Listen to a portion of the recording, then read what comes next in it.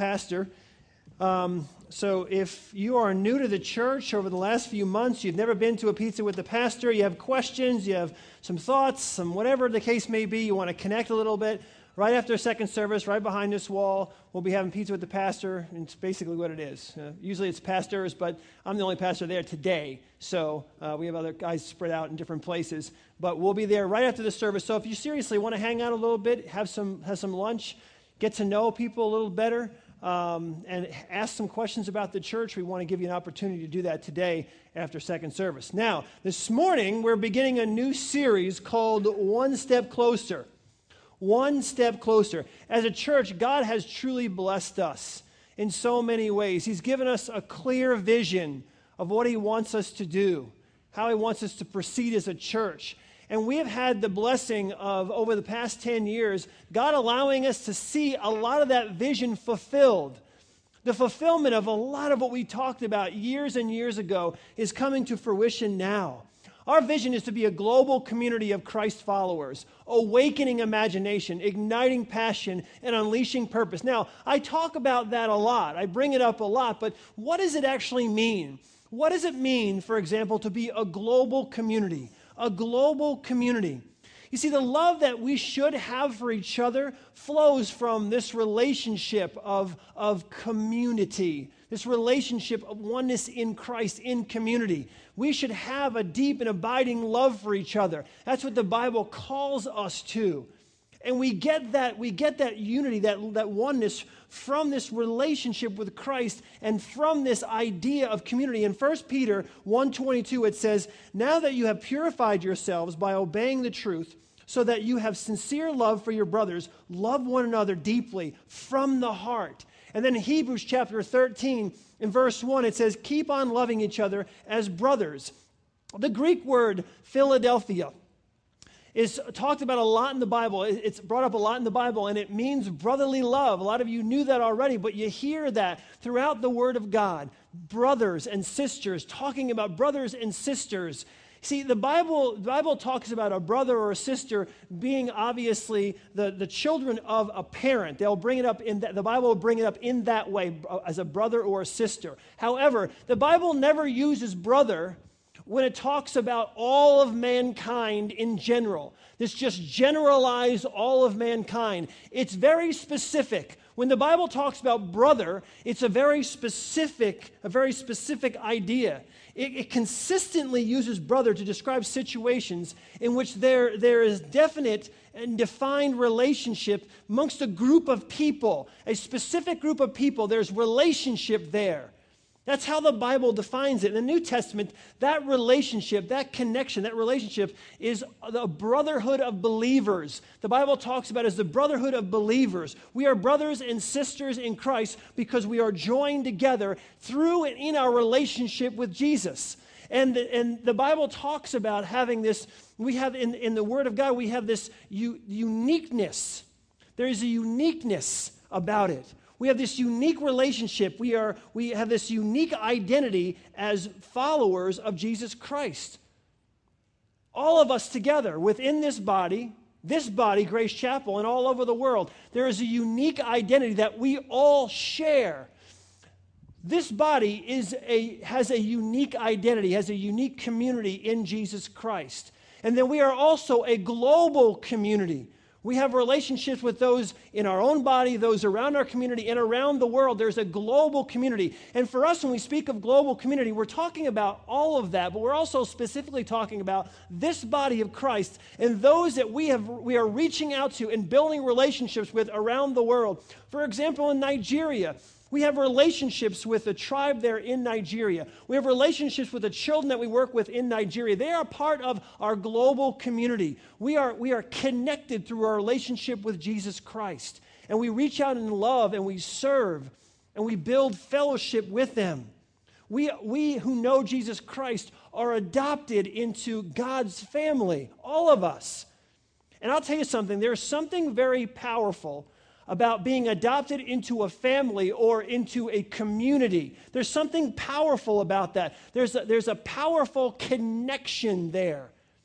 When you say you're adopted, when you adopt someone into your family, from a biblical standpoint, it's like being blood. It doesn't matter. Adoption, when you're adopted in Roman law, you cannot be unadopted. There's a connectedness there, a deep connection. So when we use the word adoption, and the Bible uses the word adoption, when we say that we are adopted into a community, we are adopted. It is a powerful connection that we have with one another. When I go to Nigeria a lot, I've been there about 10 times, and we're working with the Kisiap village there. And this village is a part of the Rakuba tribe. There's probably 200,000 or 250,000 people that are a part of the Rakuba tribe. And we've been going back there many, many times and building relationships and feeling a part of that group of people. Well, the last time I was there, the elders, the leaders got together of the tribe and asked if I would be interested in becoming a part of the tribe. And so I said, I was thinking about that anyway. I'd love to do something like that. That would be exciting. But I asked now, if I'm adopted into the tribe and I'm connected to the tribe, is that just kind of like, the American guy, we just kind of, you're in, you know what I mean? Or am I really a part of the tribe? Am I officially a part of this tribe and recognized as a part of the Rakuba tribe? They said, no, if we go through this ceremony, you are recognized as a part of the Rakuba tribe. Matter of fact, you have to pay taxes. And it's about like $1.50 or $2 a year. Wouldn't that be nice? And so, I had to pay my taxes, but I had to go through a ceremony where there was dancing. I tell people I'm the best dancer on 2 continents. This is why, because dancing here and dancing there. You should see me on video dancing. They were laughing, and they weren't laughing at me. I'm sure it was with me. I'm telling you, it was amazing. And you did this dance, and they chanted your name, and they gave me a name, Abidijah. And I was really hoping that it didn't mean, sissy man who runs away from small animals or something. You know what I mean? I said to the chief, I said, if you're going to give me a name, give me some good name. It has to mean something good, I was really concerned about that. Little worm person or something. It means champion. Abidijah means champion. So they gave me my name, and the chief said every time, this was the district chief who came, he said every time that you hear that name, that is your name. Abidijah, you are a part of the tribe. And so there was dancing and there was music, and it was exciting, and I became part of the tribe. And being a part of the tribe, I felt even more connected. And they said, now that you're a part of the tribe, you can go on the hunt with us. And so the hunt is where they take a 10-mile ring around one area, and they'll chase all the animals to the middle. I've never hunted before, so even if I go on this hunt, which I'm going to do, I'll probably miss, because I don't want to hurt anybody either. But here's what they do. They actually give you, as a part of the tribe, you get adopted in the tribe, you get a bow and arrow. And these are the arrows. This is my quill. These are the arrows. It's got all kinds of cool things on there. I'm not sure what this is. It looks like you put some liquid in there. It's probably something like poison or whatever. There are all kinds of things. I can't wait to go back to the tribe and ask them what these different things mean that are part of this quill here. And the arrows, they make handmade arrows. Everybody gets a quill of arrows if you're in the tribe, and these are Josh loves them, but I won't let him touch them. They're very dangerous looking. And you have your own bow and arrow. You're adopted into the tribe. You feel, and you are a part of this community. When you get adopted into, you're a part of the community. I'm a part of the Rakuba tribe. When I go back to Nigeria, even here, when I talk to Nigerians here or different people, I will say I'm a part of the Rakuba tribe. My name is Abidijah, and I connect with those who are part of Nigerians here. I feel more connected to them here, even being a part of this tribe. So we, as believers in Jesus Christ, are adopted into God's family. We are a part of this global community, and we're a part of this local community, this unique local community. The early church saw their relationship as Christians as a relationship amongst the members of a family. It says in John 3:8, you are born of the Spirit. We are born of the Spirit. The same spiritual blood flows through each one of us. People will say blood is thicker than water. I'm 47 years old. I understand that. Blood is thicker than water. But here's the reality. The same spiritual, we have adopted into the same family. When the Bible says brothers and sisters in Christ, we are literally brothers and sisters in our relationship with Jesus Christ. The same spiritual blood flows through our veins. You are my brother in Christ. You are my brother. You are my brother. You are my sister. You are my brothers and sisters in Christ. That means something. It isn't just, hey, Brother Jeff, or hey, sister. It means something. We have the same spiritual blood running through our veins. We are joint heirs with Jesus Christ. We are God's children. We belong to this community of believers, and that means something. It means something. Everything was affected by the early church's understanding of this unity that they had in Jesus Christ. It meant something to them, and it means something now. Oneness with brothers and sisters in the Lord is more important than a relationship with your fellow countrymen, or what social class you belong to, or what political party you belong to, or even what family you belong to. That the Bible's clear. This relationship, this blood that runs through our veins, this unity that we have, is more important than all those other connections. Regardless of what they are, it matters. There's a connect. When people move from Grace Chapel, a lot of people have lost their jobs and have moved. It feels like I'm losing a part of myself when people leave. It's so difficult to have people leave because we're brothers and sisters in Christ. We're a unique community. And that means something. You as my brother, you as my sister, that means something. It's not just something that should go in one ear and out the other. As you can see, a global community is extremely important. It has a special meaning. It binds us together, and it allows us, my friends, to accomplish incredible things, extraordinary things that binds us. And each one of us, each one of you, we all need to be connected to this body, this local body, through a life group. We are working so hard and making sure that everyone here gets connected to a life group. And I'm working, and so is the staff and the leaders are working so hard to make sure everyone here gets connected to a leadership or a servant team, where you're involved in a team where you're connected to others within the body. So you don't feel isolated. So you feel a part of the family. That's what it is, a family. You feel a part of this family, and we will work very, very hard. If you are not connected to this family and you would like to be connected, you connect with myself or one of the other pastors or one of the other elders. Connect with us. Let us know that you would like to be more involved, and we want to make you feel like a part of this family because it's so important. It is so important that we do that as the body of Christ. Each of us needs to be connected. You see, working together as a global community, this is why it's so important. Because working together as this community, as this global community, we can do so many amazing things. First, we can awaken imagination. We are a global community of Christ followers, awakening imagination, igniting passion, and unleashing purpose. As a part of a global community, we can awaken imagination. You know, I say imagination, and some people are just like, you shut off because you don't even remember the last time you used your imagination. God wants us to use our imagination. You know, I just want to spark your memory just a little bit this morning because some of you forget what it is like, what it means to use your imagination. Rachmaninoff. Ladies and gentlemen, boys and girls, the chocolate room. Just go back in time, my friends.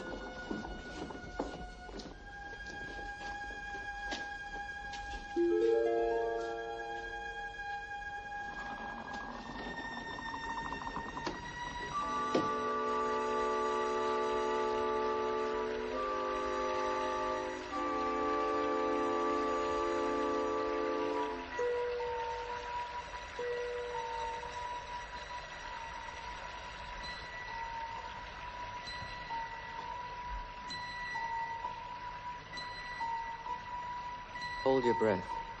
Make a wish. Count to 3. Come with me, and you'll be in a world of pure imagination. Take a look and you'll see into your imagination.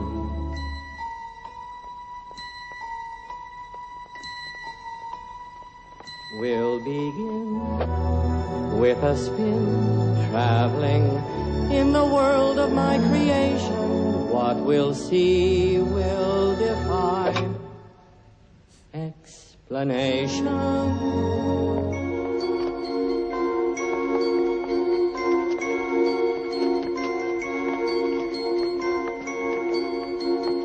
If you want to view paradise, simply look around and view it.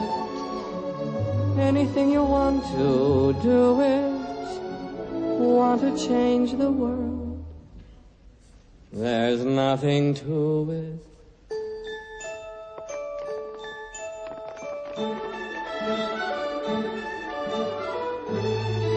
Hurry up, Violet. This way, Grandpa.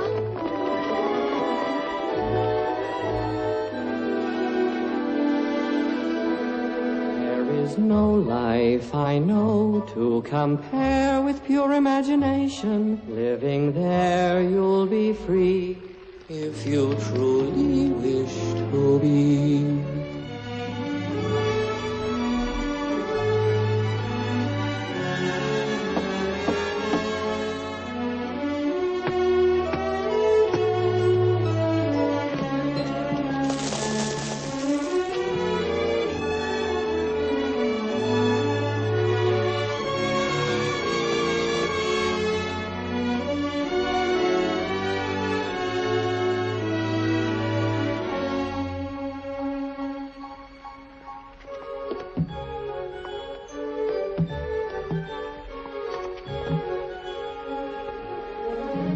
If you want to view paradise, simply look around and view it.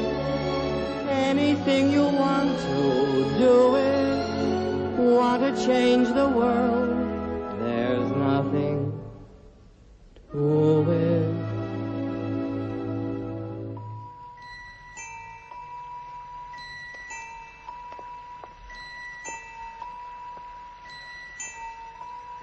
There is no life I know to compare with pure imagination. Living there, you'll be free if you truly wish to be.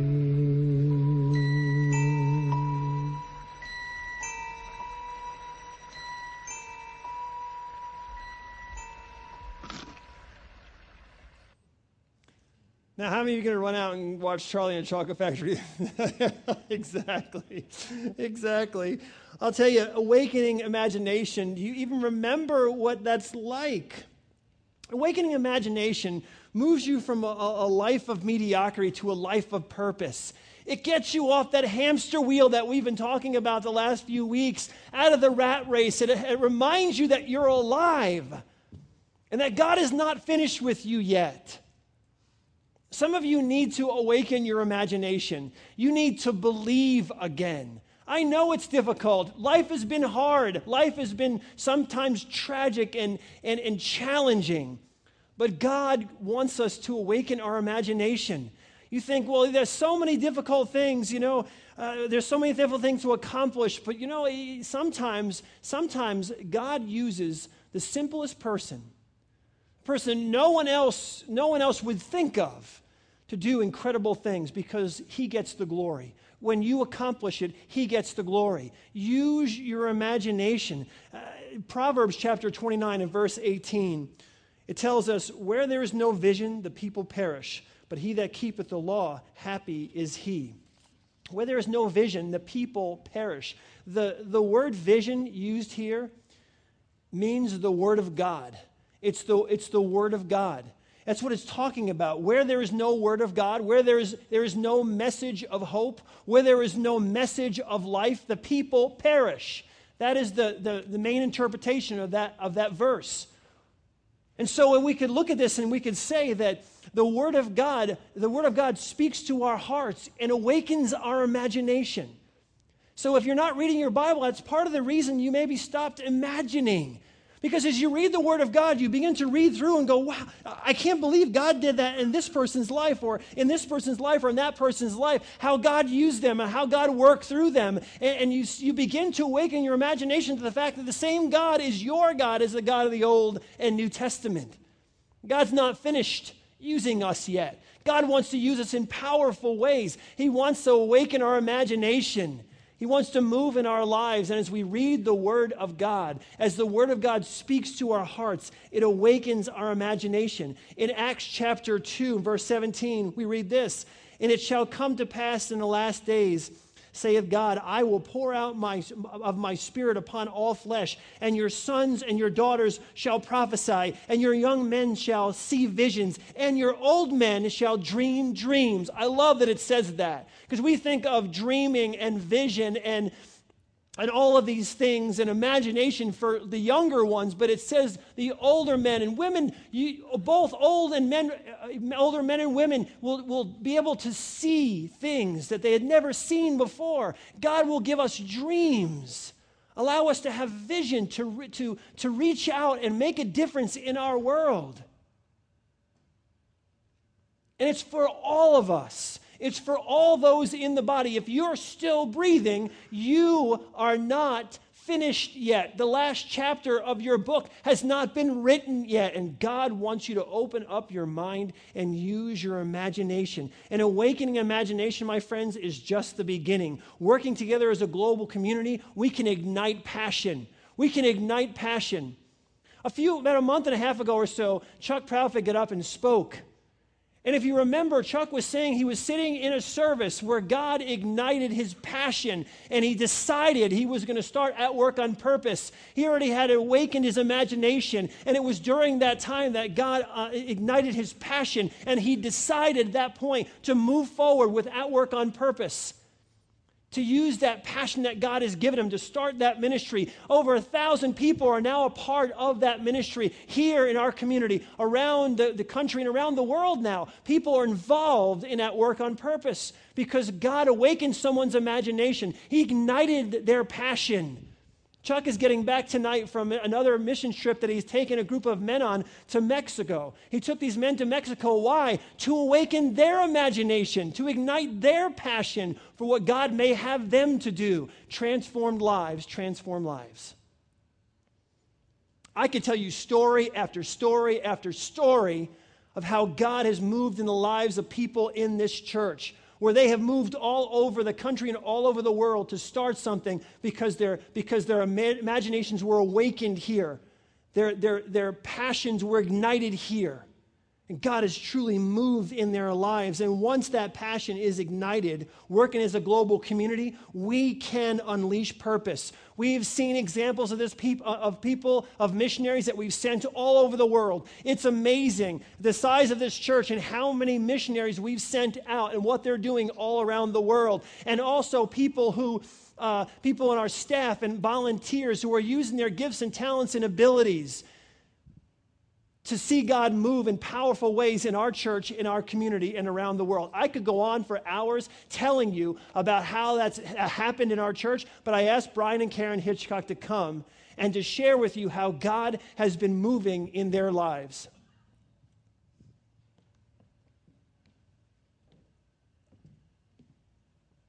Is that high enough, Brian?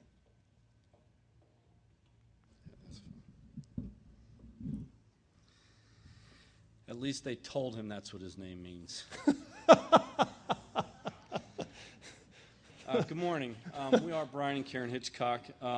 We've been part of Grace Chapel since the beginning. Many of you women know Karen through her leadership in women's ministry and as a great Bible study leader. Thanks, man. I've been on the elder board since the beginning. It seems like the only way for me to get off is to leave the country, which I'll get back to in a minute. Pastor Jeff asked us to talk about our journey over the past few years and how God, through His Holy Spirit, has awakened our imagination, ignited our passion, and is unleashing our purpose. 10 years ago when we started Grace, I was the CFO at a local manufacturing firm. Both of our children, our son Matt and our daughter Corey, were still at home. Now Matt's in medical school and Corey is teaching over in Anderson, Indiana. We lived in a nice house in Montgomery. The bills were paid, life was good, comfortable, blessed. But God was stirring something in us. Well, maybe more me than Karen at that time. Through the teaching here at Grace and some other life experiences, God was challenging us to look deeper. In 2005, our daughter and I went to Nigeria with self-sustaining enterprises, and my passion was truly ignited. At that time, SSC didn't have anybody working on the day-to-day ministry to move things forward effectively. And I thought perhaps God had prepared me for just that purpose.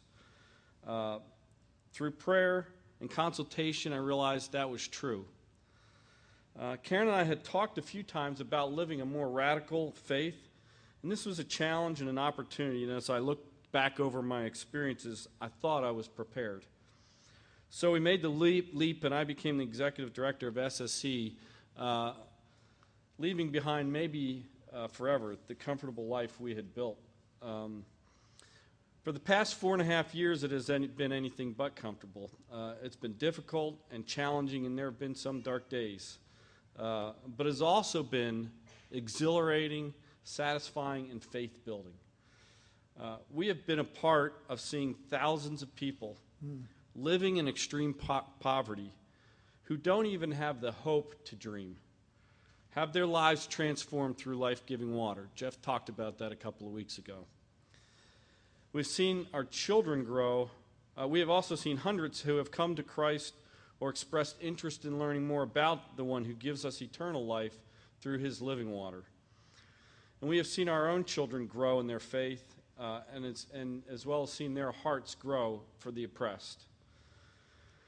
A friend from here at church recently asked me if we would do it over again had we known the challenges we've faced the past few years. And my answer was that honestly, had I known then what I know now, I would have definitely done some things differently, maybe very differently. But then that would have meant doing things my way and probably missing what God wanted us to experience. The things he uses to hone and refine us, to build our faith and then prepare us for the next step.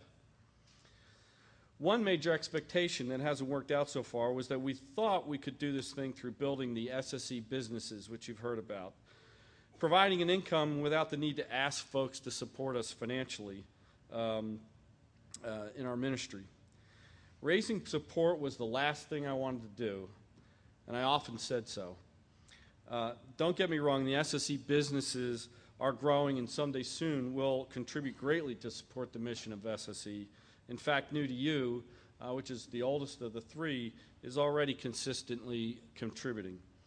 But overall, they're not there yet. Even so, the time has come for us to go to Nigeria to effectively lead the fulfillment of SSE's mission. When Karen came to me recently and said, I think we need to be there, I think I'm finally ready to go, that was an indication to me that the time was right. I guess you could say, though, I seized the moment because I believe in my heart it is what we were supposed to do. But for Karen, the idea of moving to Africa for a couple of years, leaving behind friends, family, older parents, our children, not to mention the pets, is a daunting prospect. It also means we have to do what we hoped we would not have to do, what's uncomfortable. We have to ask people to support us financially. But I think when your passions are ignited and you know your purpose, you're willing to do what is scary, what's distasteful, what's risky, and sometimes what's just plain not fun, to do what you've been called to do. Our purpose for now is clear. It's to go to Nigeria to move forward in the various SSE projects in partnership with the people of the village and the tribe that God has led us to, and to develop the Nigerian SSE leadership there to provide for sustainability. things you just can't do effectively from so far away. And we invite you to be a part of our ministry in the transformation of lives and the building of God's kingdom. We ask you to pray for us. Pray for preparations, wisdom, patience, perseverance, and funds. If you do us a favor and read and comment on our blog once we get there, so we know you're out there, it will help us to feel closer to home. And yes, if you would be willing and able to invest in us financially. We plan to go in early October if everything is in place. If you'd like more information, we'll be in the foyer afterward. Our plan is to go for up to 2 years, so the financial commitment has a limit. And so if you would be willing to talk to us afterwards, we'll be in the foyer. After I talked with our friend about some of the things I might have done differently, I told him that absolutely we would do this again, because living within his purpose for you is the most excellent place to be. Thank you.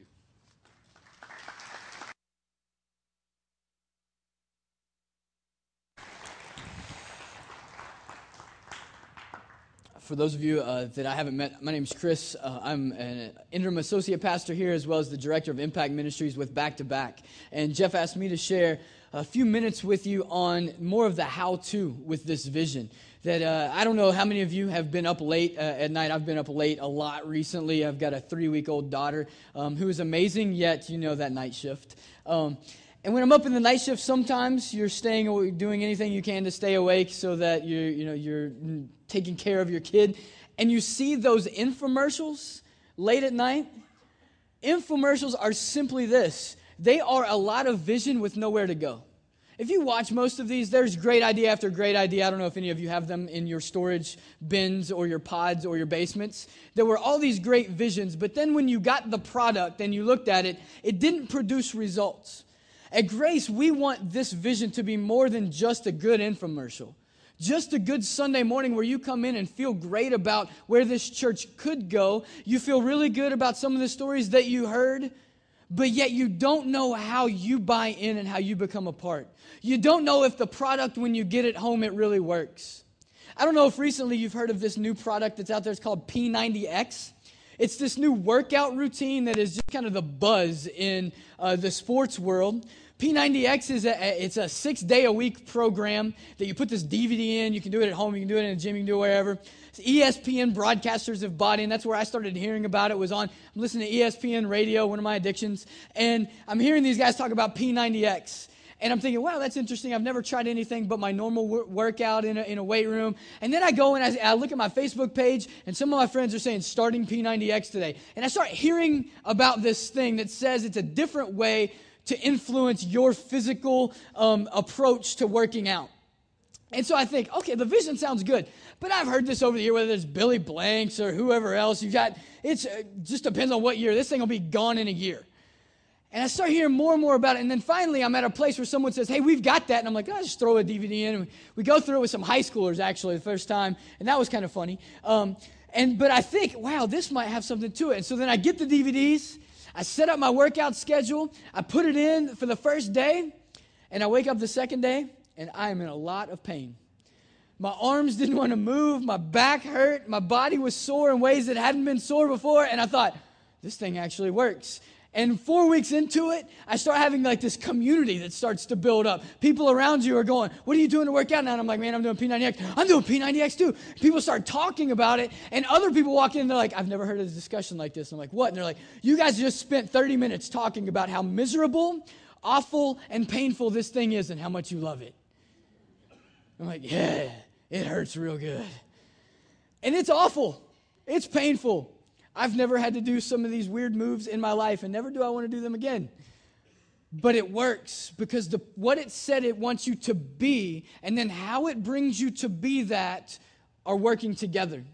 We want to be a church like that.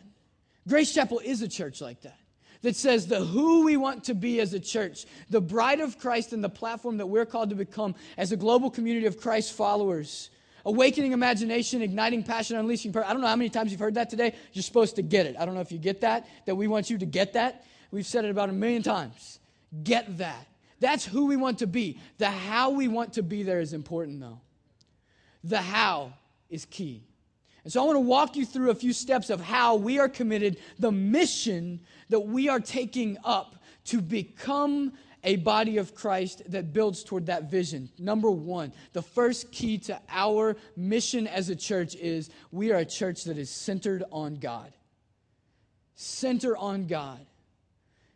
This implies a life 6 days outside of corporate worship, that He is the focus of our daily life individually, that when we wake up in the morning, He's the face we want to see the most. When we go to bed at night, He's the last voice we want to hear before we sleep. When we take our issues to anyone, we want to take them to the throne of God. When we filter opportunities, challenges, responsibilities, we filter them through the lens of us being the bride of Jesus Christ. When Jesus Himself was asked, what is the greatest commandment? His response was, love the Lord your God with all of your heart, soul, mind, and strength. In Matthew chapter 22, verse 37.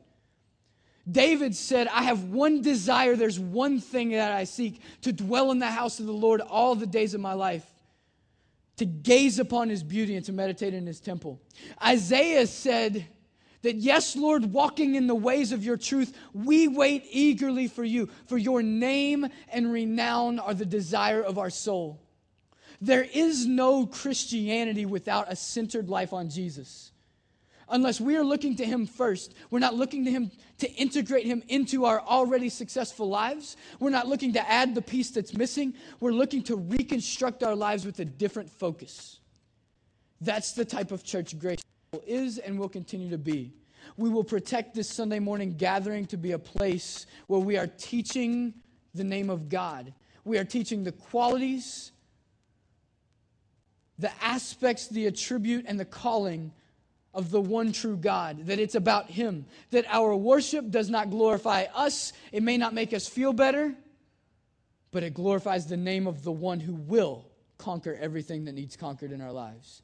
That we will put Him on the pedestal where He belongs. We will center on God. We will be the church like Mary was the person in the New Testament. That while Martha was toiling and trying to get the house ready, she just walked in and sat down and looked at Jesus and said, teach. And it frustrated the world around, and we'll frustrate the world around, but we'll just sit at the feet of Jesus and be taught. And individually, you'll have to make that commitment. You'll have to make that decision. Do you want God to be the center, or are you satisfied with Him being in your peripheral? Because when He becomes the center, this vision starts to become a reality. But when He stays on the fringe, you'll find this vision frustrating. We begin to center on God. We then deepen our lives in biblical community and spiritual growth. We have to deepen our lives. Those of you who have experienced marriage to its fullest, that you have been in a relationship with your husband in life for a period of time, you know this to be true. That the longer you invest in the relationship, the deeper the relationship goes, and the more glorifying and more satisfying the relationship becomes. That your honeymoon may have been beautiful, but knowing your husband and wife 10 years later, after pursuing them in an authentic relationship, blows your honeymoon out of the water. And that if we are called, and Jeff hit it earlier when he was talking about us being a community of Christ followers, if we will engage in biblical community together, if we will choose to live this life together, and we will deepen our relationships and not just bounce from life group to life group and keep it surface level, not bounce from church to church or place to place, but choose to invest in relationships, we will find a beauty of knowing one another and knowing biblical community that most of us have just simply dreamed of. In Acts chapter 2, after the gospel is presented and 3,000 people confess Jesus as Lord and Savior and are baptized in the Jordan River, they start the first church. The first church started, and its initial response was everybody came together. They came together, they shared life with one another. If there was a need, someone met it. If there was an abundance, someone gave it. If there was a need for teaching, there was teaching, and there was just breaking of bread, fellowship, prayer. They lived life together. That has to sound so beautiful to Mason, Ohio. Most of us weren't born here. Most of our families aren't here. Most of us have been placed here either professionally or personally, for some purpose, and at times that can be lonely. At times that can lead us to wonder if anyone is really there that wants to just know us.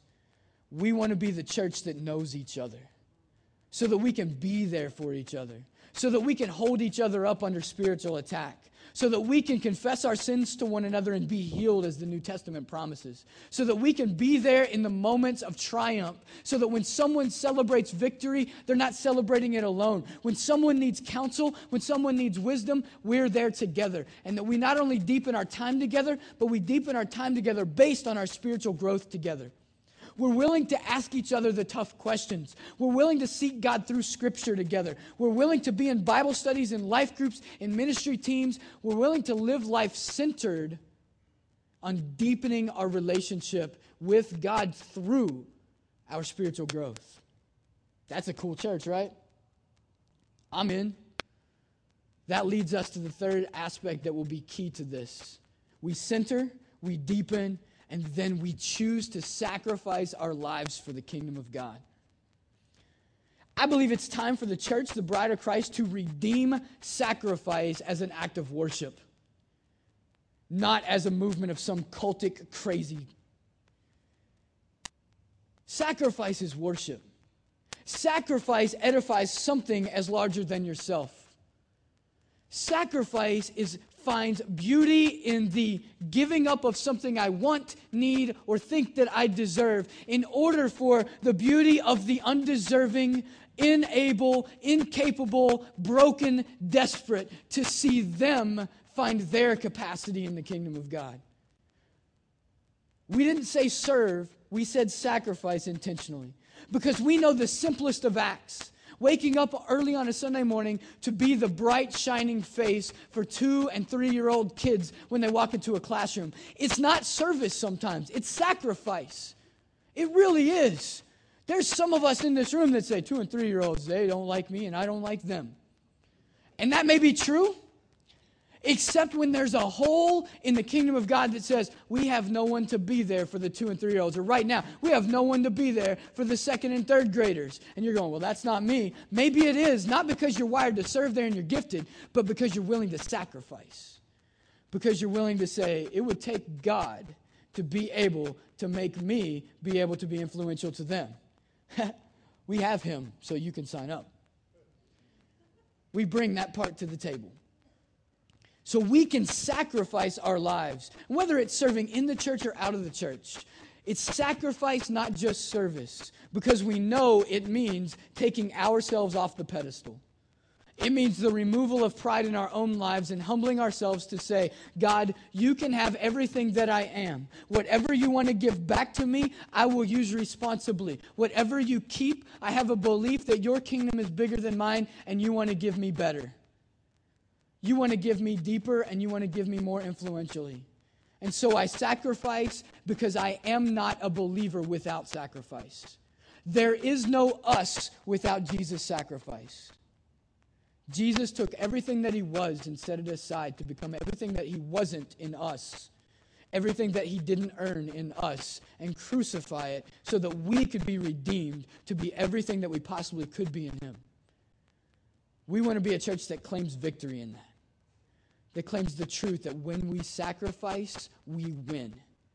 Satan loses. These 3 components build into a 4th component that Jeff's going to share with you as we close.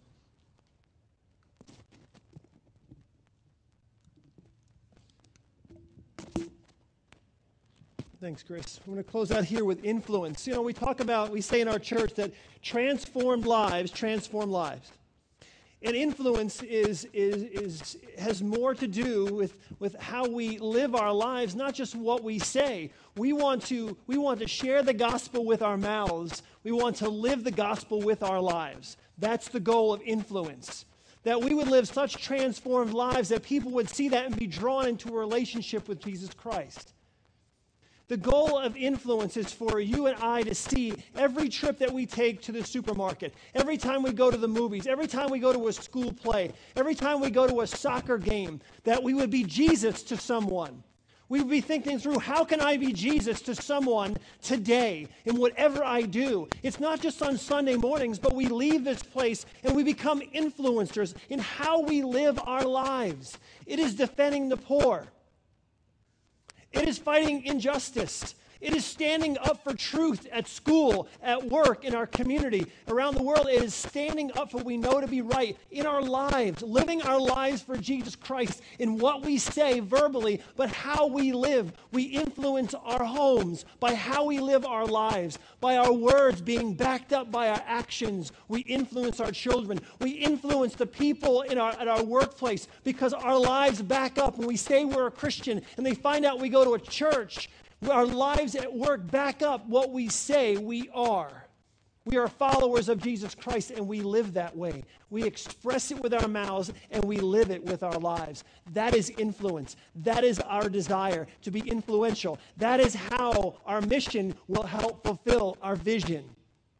We need to understand these things as a church. And over the next few weeks, we're going to be talking about them. We're going to try to show you with an inspirational way, try to show you what God is doing in the lives of people in this church, how God is using this body to impact the lives of people in our church, in our community, and around the world. Let's bow our heads. Father God, thank you so much for this time that we can spend together. We pray, dear God, that you would use us. We pray, dear God, that we would submit ourselves to you, that we would open up our hearts, that we would open up our minds, and that you would pour into us all that we need as individuals and as the body of Christ, one in you, united in you. We pray, dear God, that you would pour into us and use us in powerful ways. Awaken our imagination, ignite our passion, unleash our purpose as we stand together as a global community. In Jesus' name, amen. Have a great week. Hopefully you can stay with us after the service and be and spend some time with me as Pizza with the Pastors. And also, we'll see you Wednesday night.